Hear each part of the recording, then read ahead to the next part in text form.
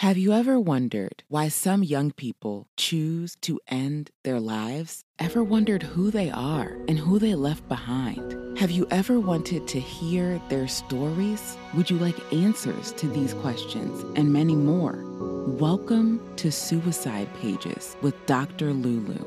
Her mission is to shine light on these young people, create awareness for, and educate the world on youth suicide. Opinions expressed in this podcast are those of Dr. Lulu and her guests. They are not a substitute for professional advice. If you are experiencing suicidal thoughts, call 1-800-273-TALK or send a text to www.crisistextline.org. Now, here's Dr. Lulu.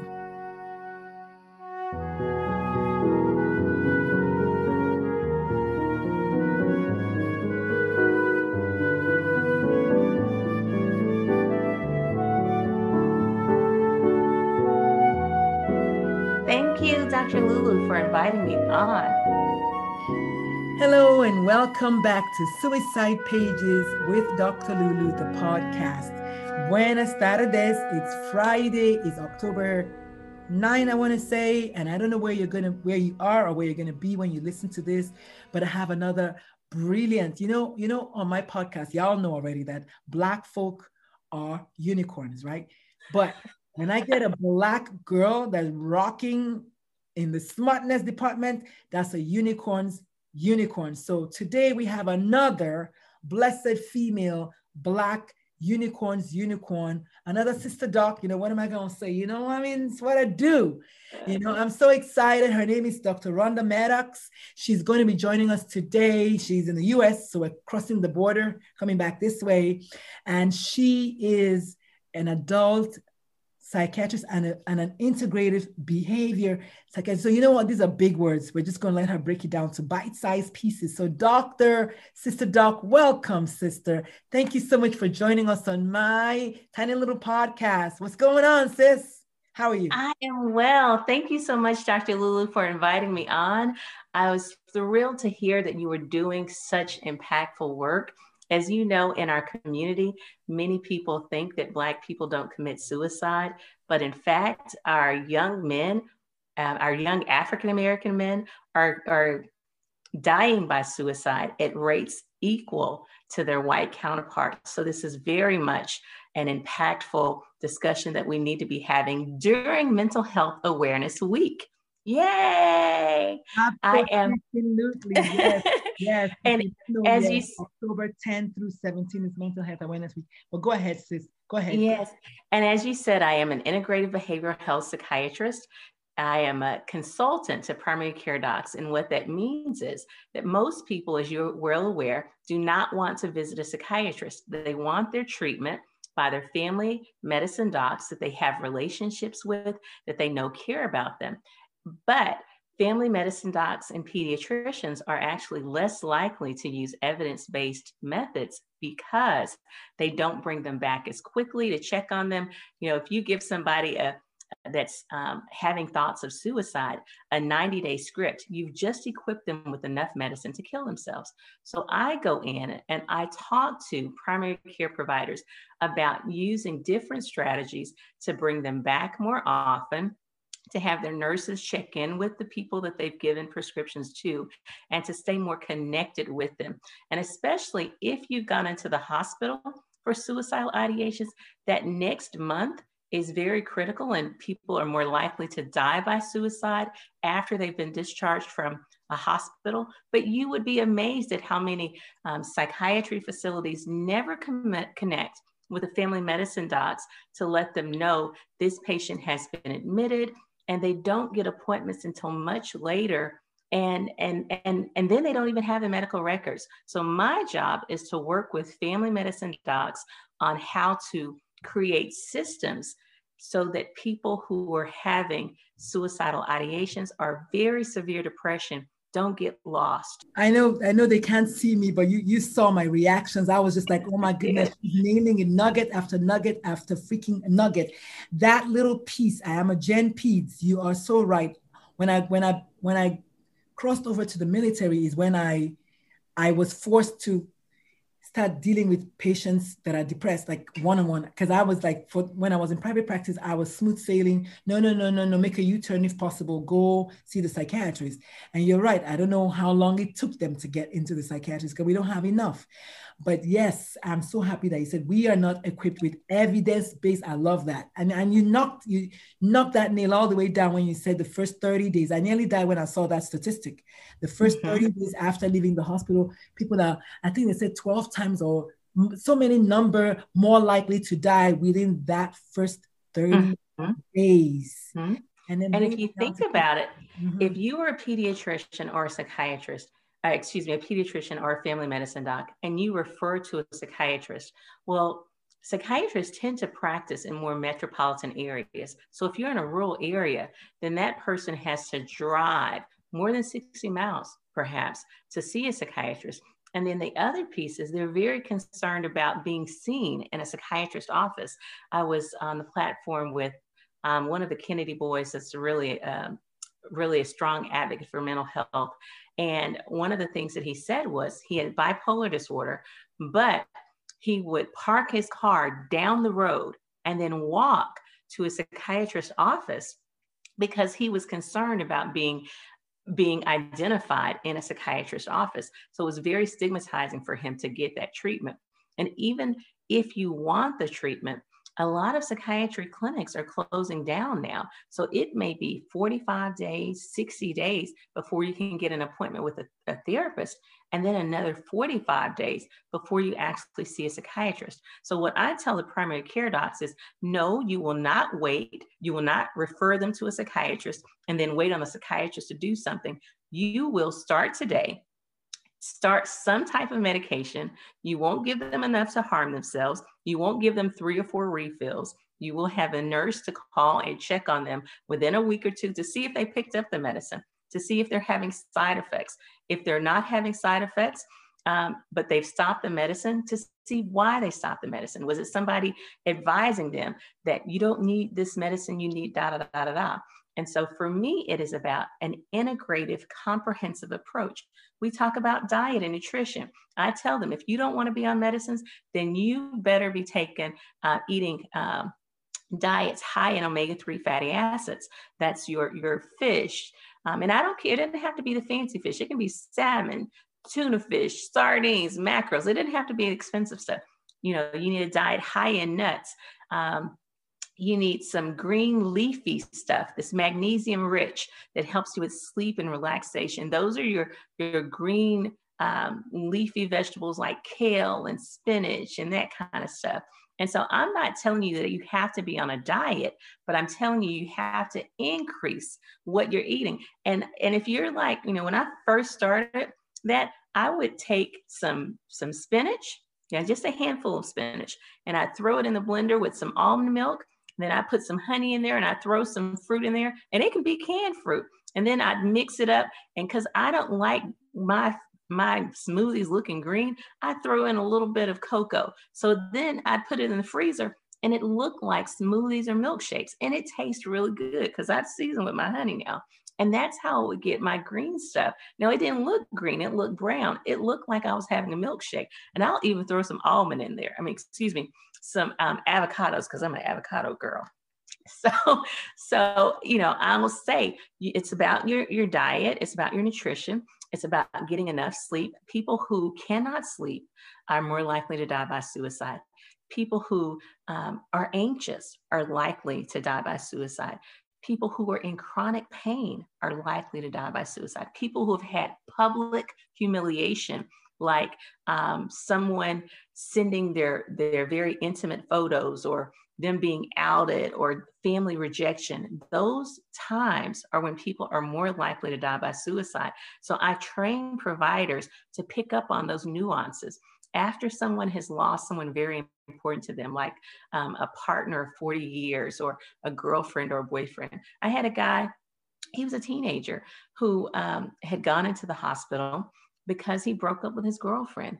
But his situation was, it was just not a breakup with a girlfriend. I mean, he had awful rejection issues by his father, and had been accused of raping someone that was not this girl. And so it was very humiliating for him. And and he'd rather, and it's not, people will say, well, you're just attention seeking. You don't really want to die. Well, in part, you're right. They don't really want to die, but they really want the pain to be over. They really don't want to live through this.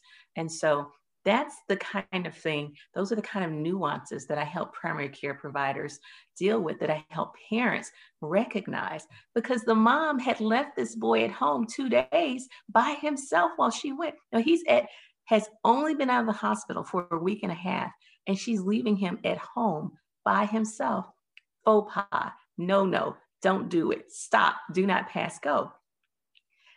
Now, Dr. Lulu, you see that I'm passionate about this. So let me take a breather and let you jump in. Oh my God, you are just killing it. This is everything I've been saying. Just even, I don't know where to start, even just going back to that attention-seeking piece. And I like to say it's more, one of the quotes I use in my TEDx talk was, a suicide attempt is not a cry for attention, is a cry for help. But if you call it a cry for attention, then what's the attention you're not giving?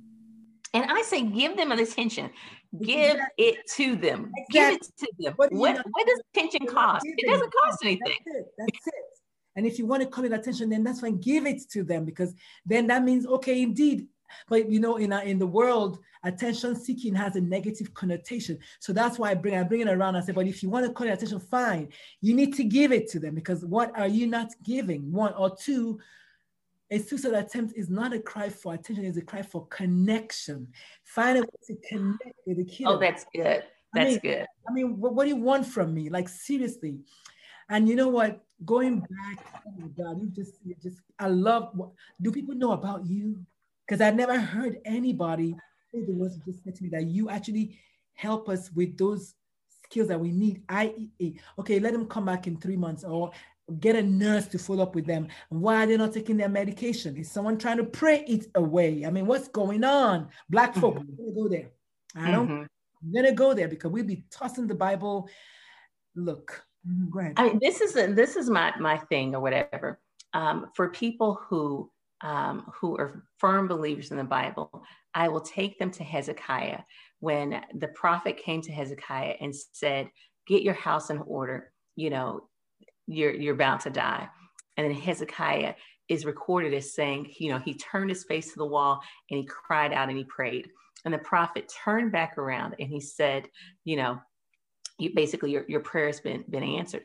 But then the prophet told him to apply figs to his boils. Now, if you're talking to a person strong in faith, they always say, God healed them, right? Healed him.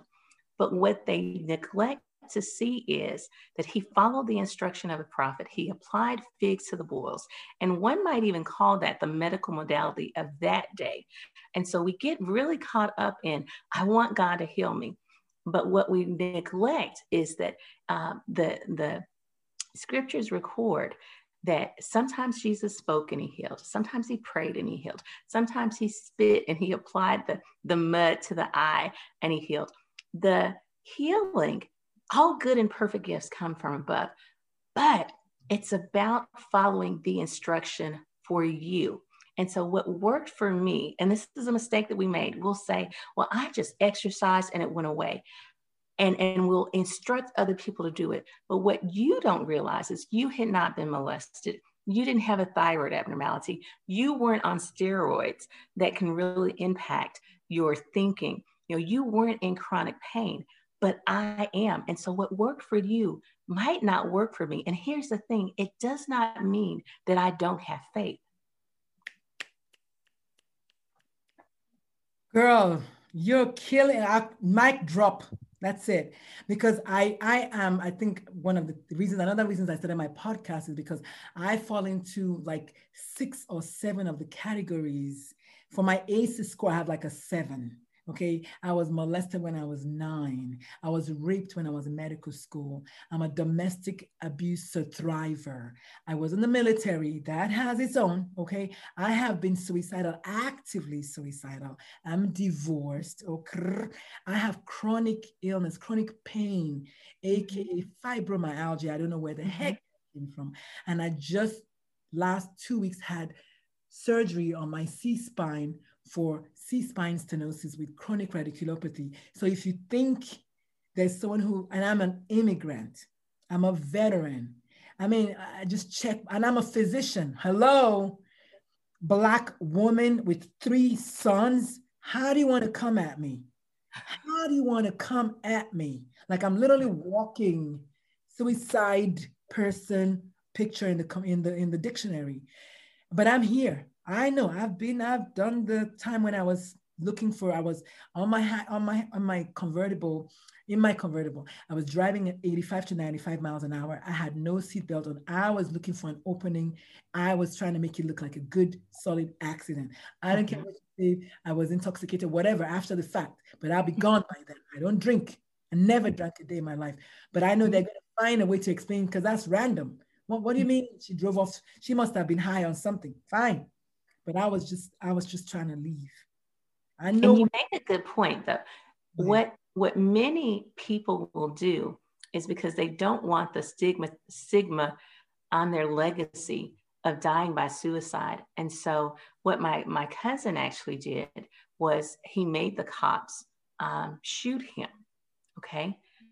And it was a very public and traumatizing thing. And so there are people who have actively constructed a death by suicide in the way that you talk about in car accident, or, I remember my first year of residency doing inpatient work, a young man who had been in foster care, who was a victim of sexual assault as a child, had gone and he reached for the police officer's gun. He wanted them to kill him. And I remember we were going for the involuntary commitment. And he told the judge, I promise if you let me out, you will never see me again.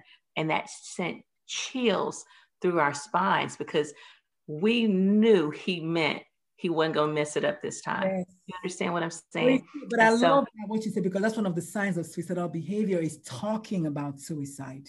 Right. Reading about suicide, writing about suicide, asking questions. And again, because I'm a pediatrician, I always go down there.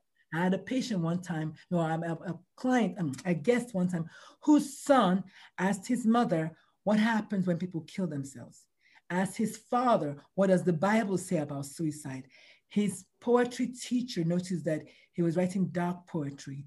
His lacrosse coach or whatever noticed that his mood has become lighter and he was happier. And then they watched Dead Poets Society, and his suicide was exactly identical to the one of the kid in the movie. So when kids start asking, but you know what happened? None of those 4 people spoke to each other. The mother didn't tell the father that dude was asking about suicide. Father didn't tell the mother that dude was asking what the Bible says about people that kill themselves.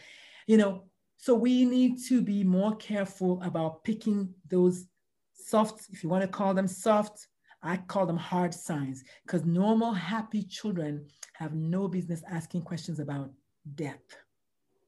And I'm going to tell you, when you survive someone else's death by suicide, it is so traumatic. It's one of the high risk factors for suicide is a suicide death survivor. That's the next person. The highest risk factor is a prior suicide attempt. The next highest risk is a suicide death survivor. So that means your immediate family members. Mm-hmm. And it was interesting because one of my cousins died by suicide, and she chose the anniversary of her mother's death. And she lived in Houston, and I lived in another part of the country. And I remember just thinking, I should have known. The truth of the matter is we were no longer close. We didn't keep in touch. There was no way I would have known because we weren't connected anymore.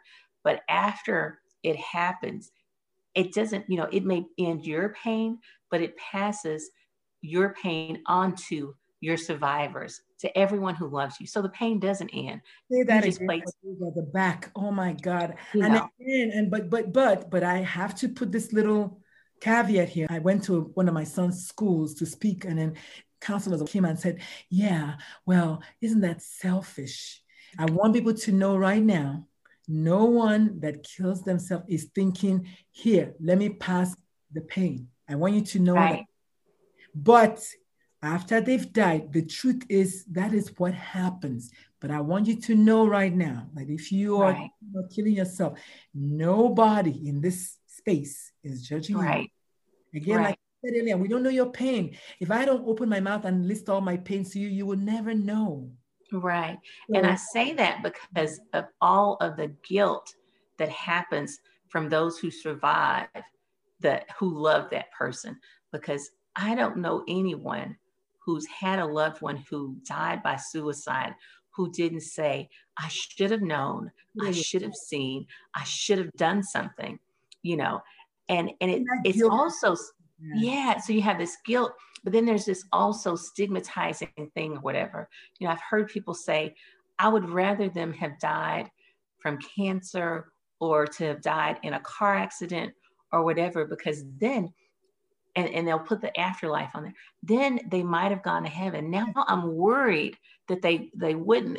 And what I tell those people, and let me be clear, I'm no Bible scholar, but what I will tell you is that when my daughter does something wrong, well, this is one of the things, you know, as you're growing up and you heard people who have kids and they'll say, oh, it's nap time for her. She's really cranky, or, oh, she hasn't eaten yet. And so, you know, loving moms will make excuses for their kids when they've done something that they didn't agree with. Now, if it's someone else's kids, you call them bad, but when it's your child, you make excuses for them.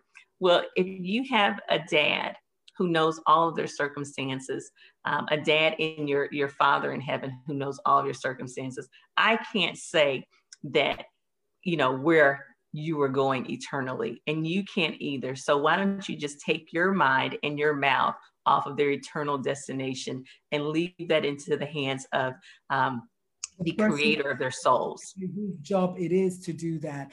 And but isn't that the most human side of us? Especially, I'm just going to go there. And I used to teach Bible study when I was young, so it's not even about that. But I'm going to go there because Christians, we tend to be very, very judgmental, and it's just sad, but it's true. And sometimes we're so fixated on the afterlife, we miss, like, you know, like in Nigeria, for instance. I watched a little skit the other day. This guy came and said his uncle just died, and it was a skit, but he said he wanted to get a helicopter to bring the corpse, and they were going to do the whole funeral party in this huge field in the village or whatever.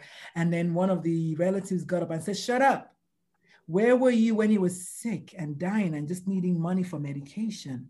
And now you want to do this fantastic grand funeral for him where he's already dead." So something similar to that. I wish we would focus more on us, on each other right now, what we can do for each other. And that, you know, leave the afterlife for the after. Even Jesus himself said that, give the coin to Caesar that belongs to Caesar and give to God, you know, and therefore just focus on me right now, here and now, loving each other, you know, appreciating each other, seeing each other, believing each other, that we're not faking it, you know.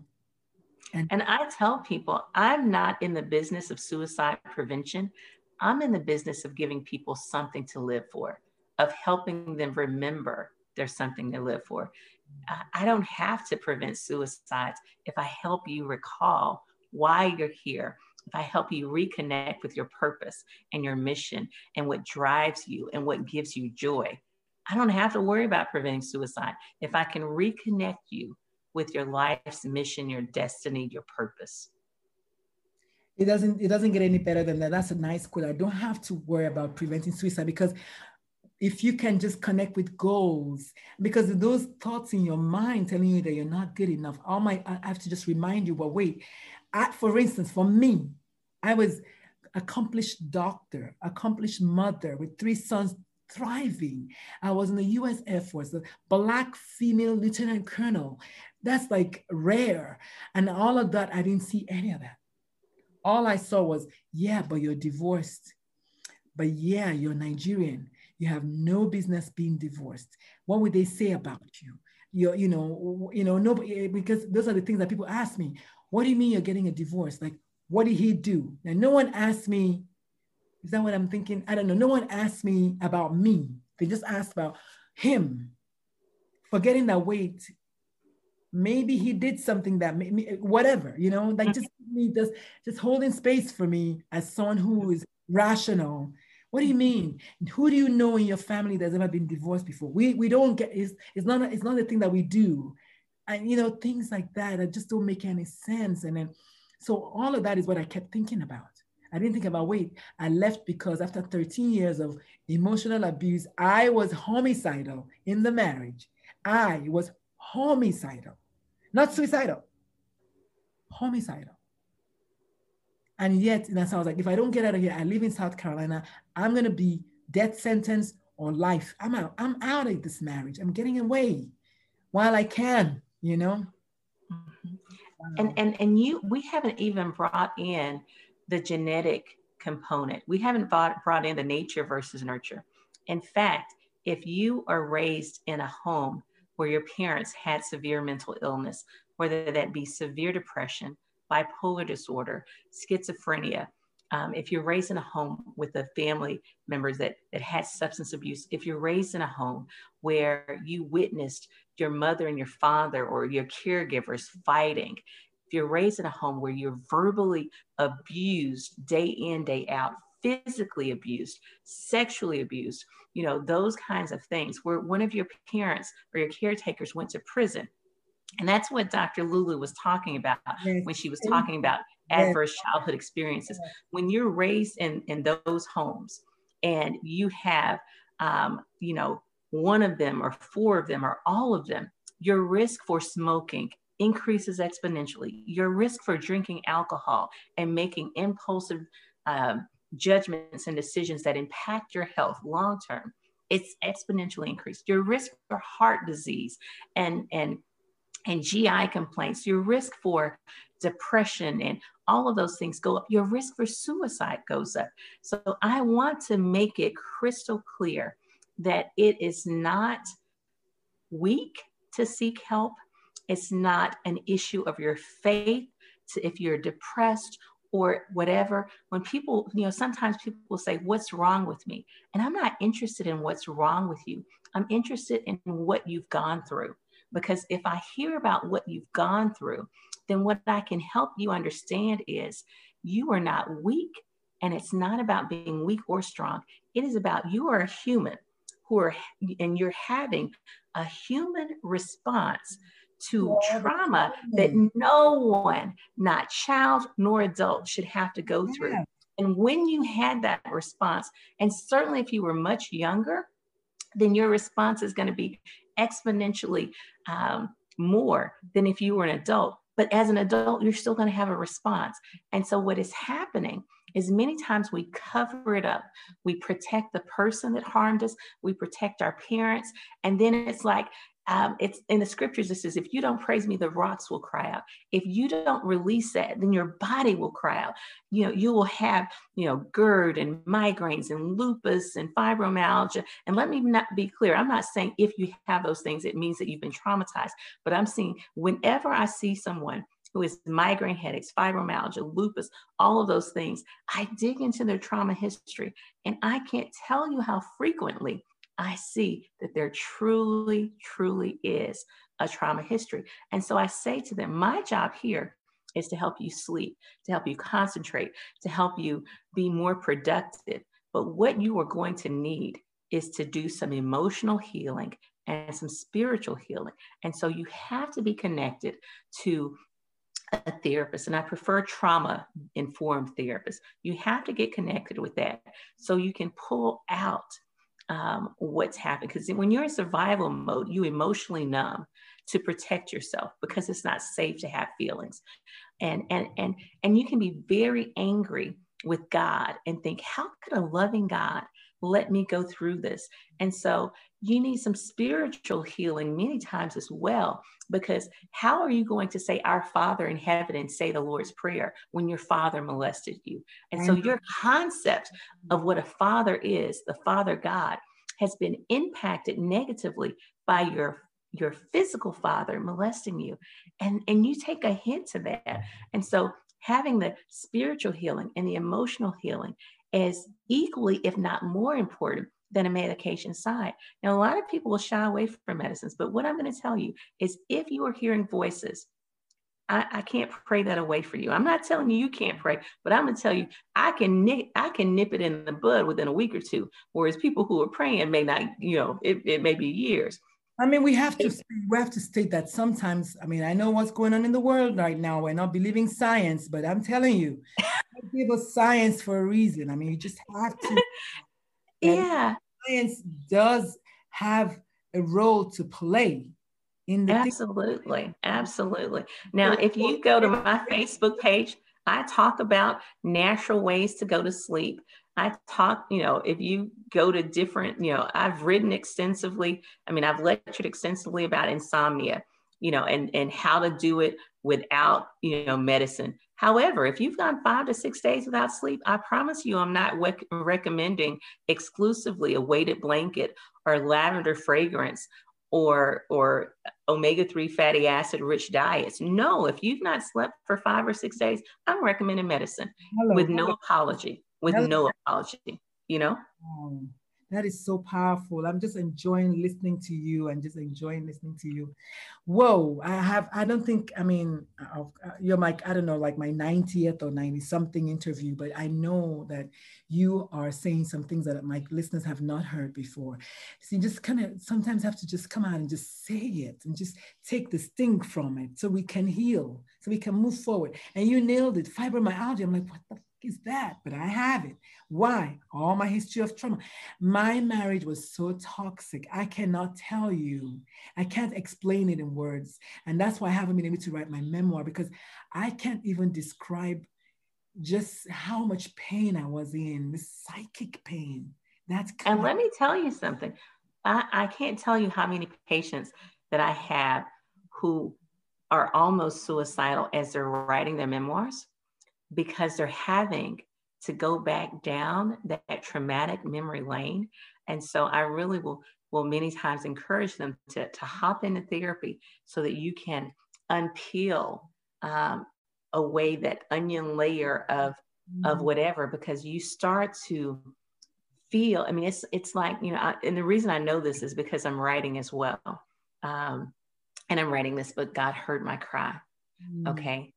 And as I wrote that book and I journeyed back into my childhood, the difference was I had a daughter that was my age. So the stuff that I was writing about that I had assumed complete responsibility for, well, then I also had a daughter that age. And so I was realizing I could not have offered consent at that age.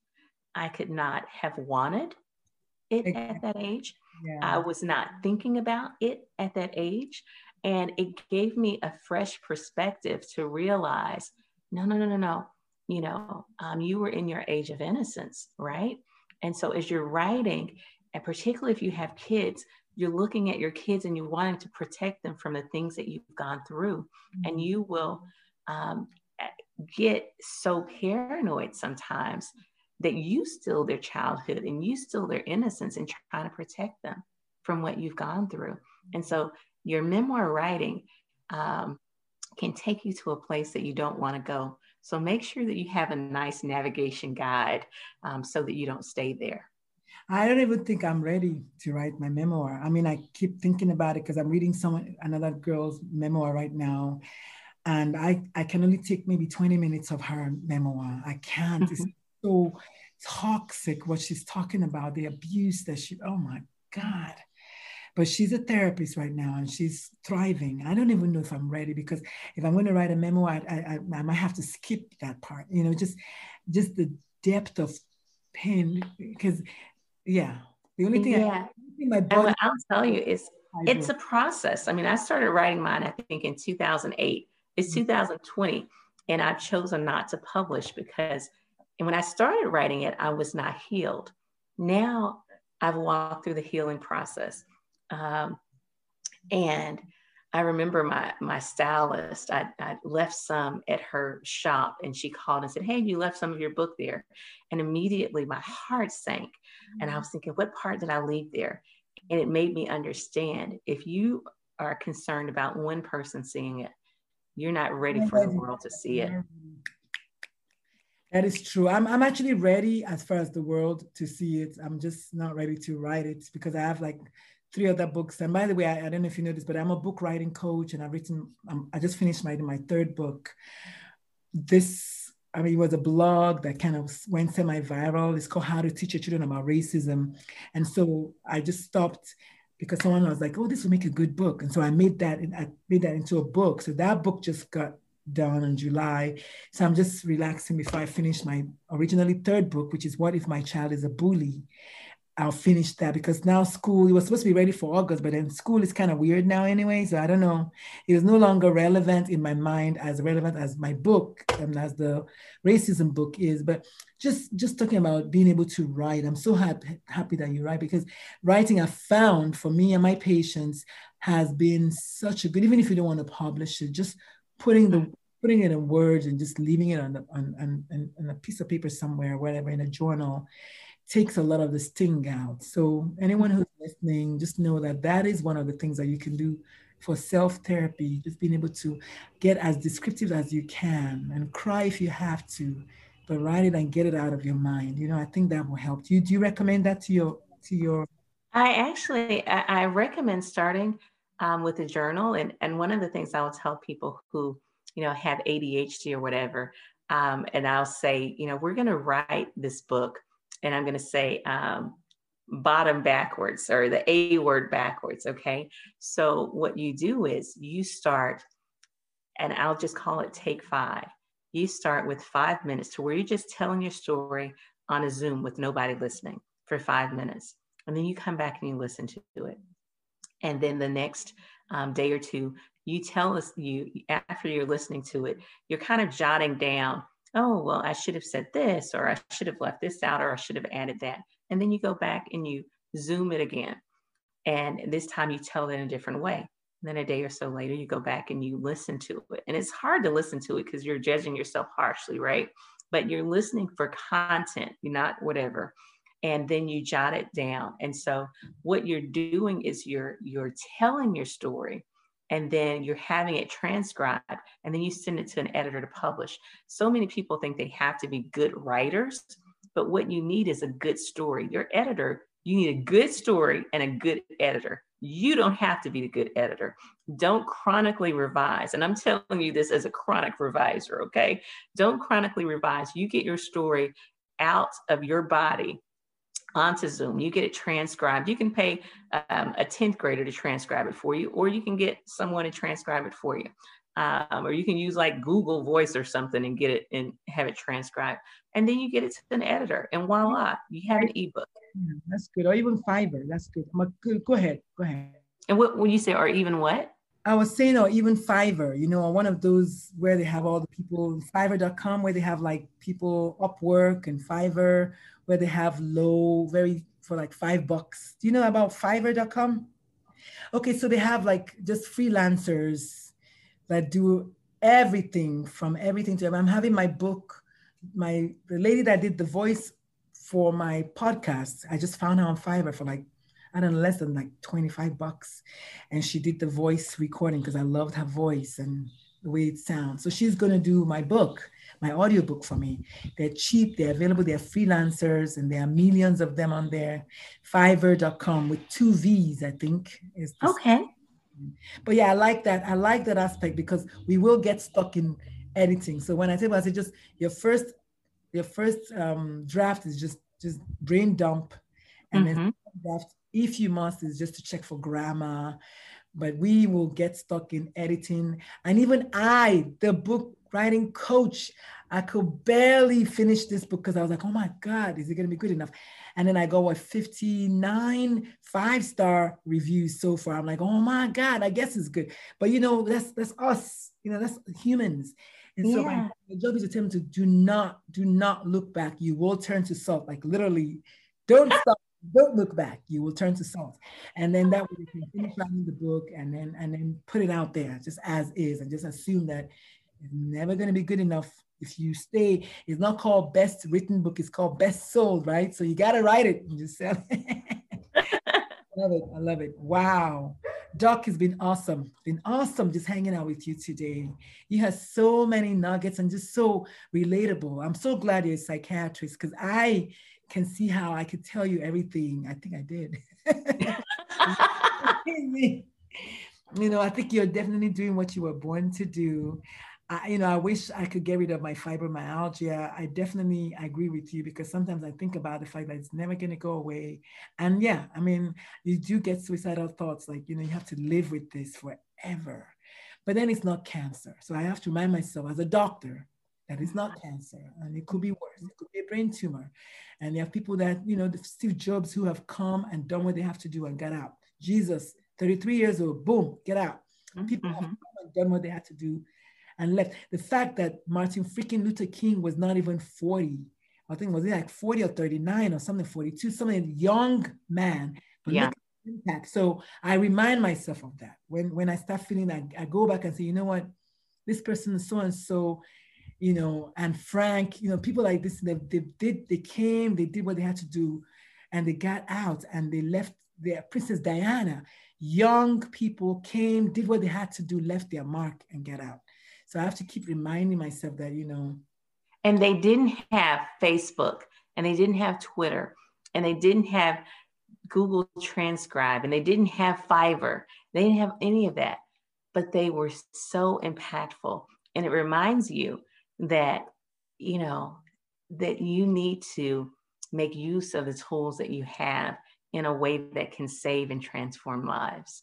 Absolutely. It doesn't get any better than that. And that's one of the reasons every time I talk about my podcast, I'm like, oh my God, is anybody listening? And then I get an email from someone that's like, oh, thank you so much for this. I'm like, okay, so one person is listening. I have to keep reminding myself that why am I doing this? I'm not doing this so everybody listens. It's so that the right one person will listen. And for that, it's priceless. Wow. So where can the listeners find you? Talking about listening. Okay.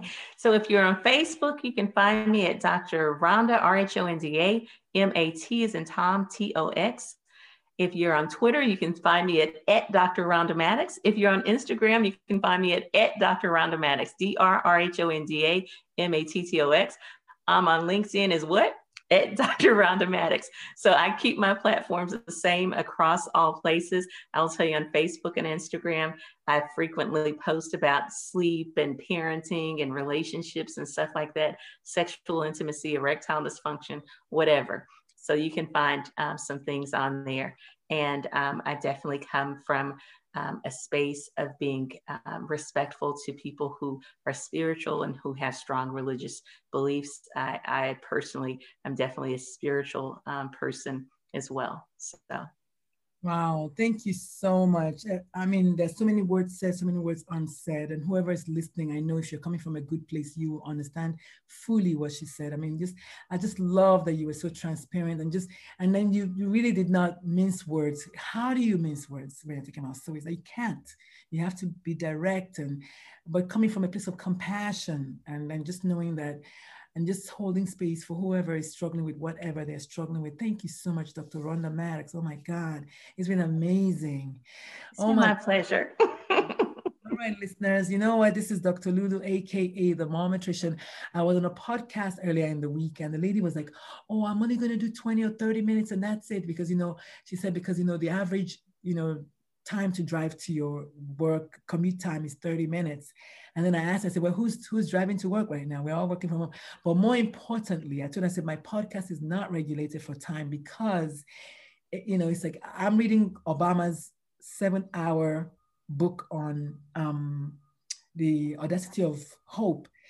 And after 30 minutes on my way back, I listened to some more 30 minutes. I mean, it is what it is. So it's however long length of time it takes for you to get the message. And then you can always press rewind and then listen to it again. So y'all, thank you so much for joining us, for writing on our page. I am so delighted that I got to meet you, another sister, blazing trails in just very unusual territory. Integrative medicine is just amazing. And thank you for leading the way for us, in the general practice that, we don't know any better or we're trying to get to know, right? So, wow. I usually let you go after you give me one nugget, maybe one final, not final, advice, word of, message for the listeners. So my message is this: burn your superwoman and your Superman cape. That cape is filled with other people's expectations of who you are, who you should be. It's really not a cape. It's really a weighted blanket, and it's keeping you from flying high into your destiny. And so burn your superwoman good faith, burn your strong friend, burn your, I'm stronger than that, and be able to say no to people, because when you're saying no to them and their good idea, you're saying yes to your God idea. That is where your purpose and your profit lies. So please burn those superwoman capes, Superman capes. Say no. Practice saying no at least 3 times a day. Practice disappointing people so you can realize that you won't go up in smoke and combust because you've disappointed someone, because you do not want to be a public success and a private failure. So you saying no to people allows you to be available to the family that you say is your priority. Oh my God, that's so deep and powerful. We have to end there. We have to end. Y'all, this is Dr. Lulu, AKA the Momatrician. I gotta sign out. That's it. Peace out. I'll see y'all later. That was too good.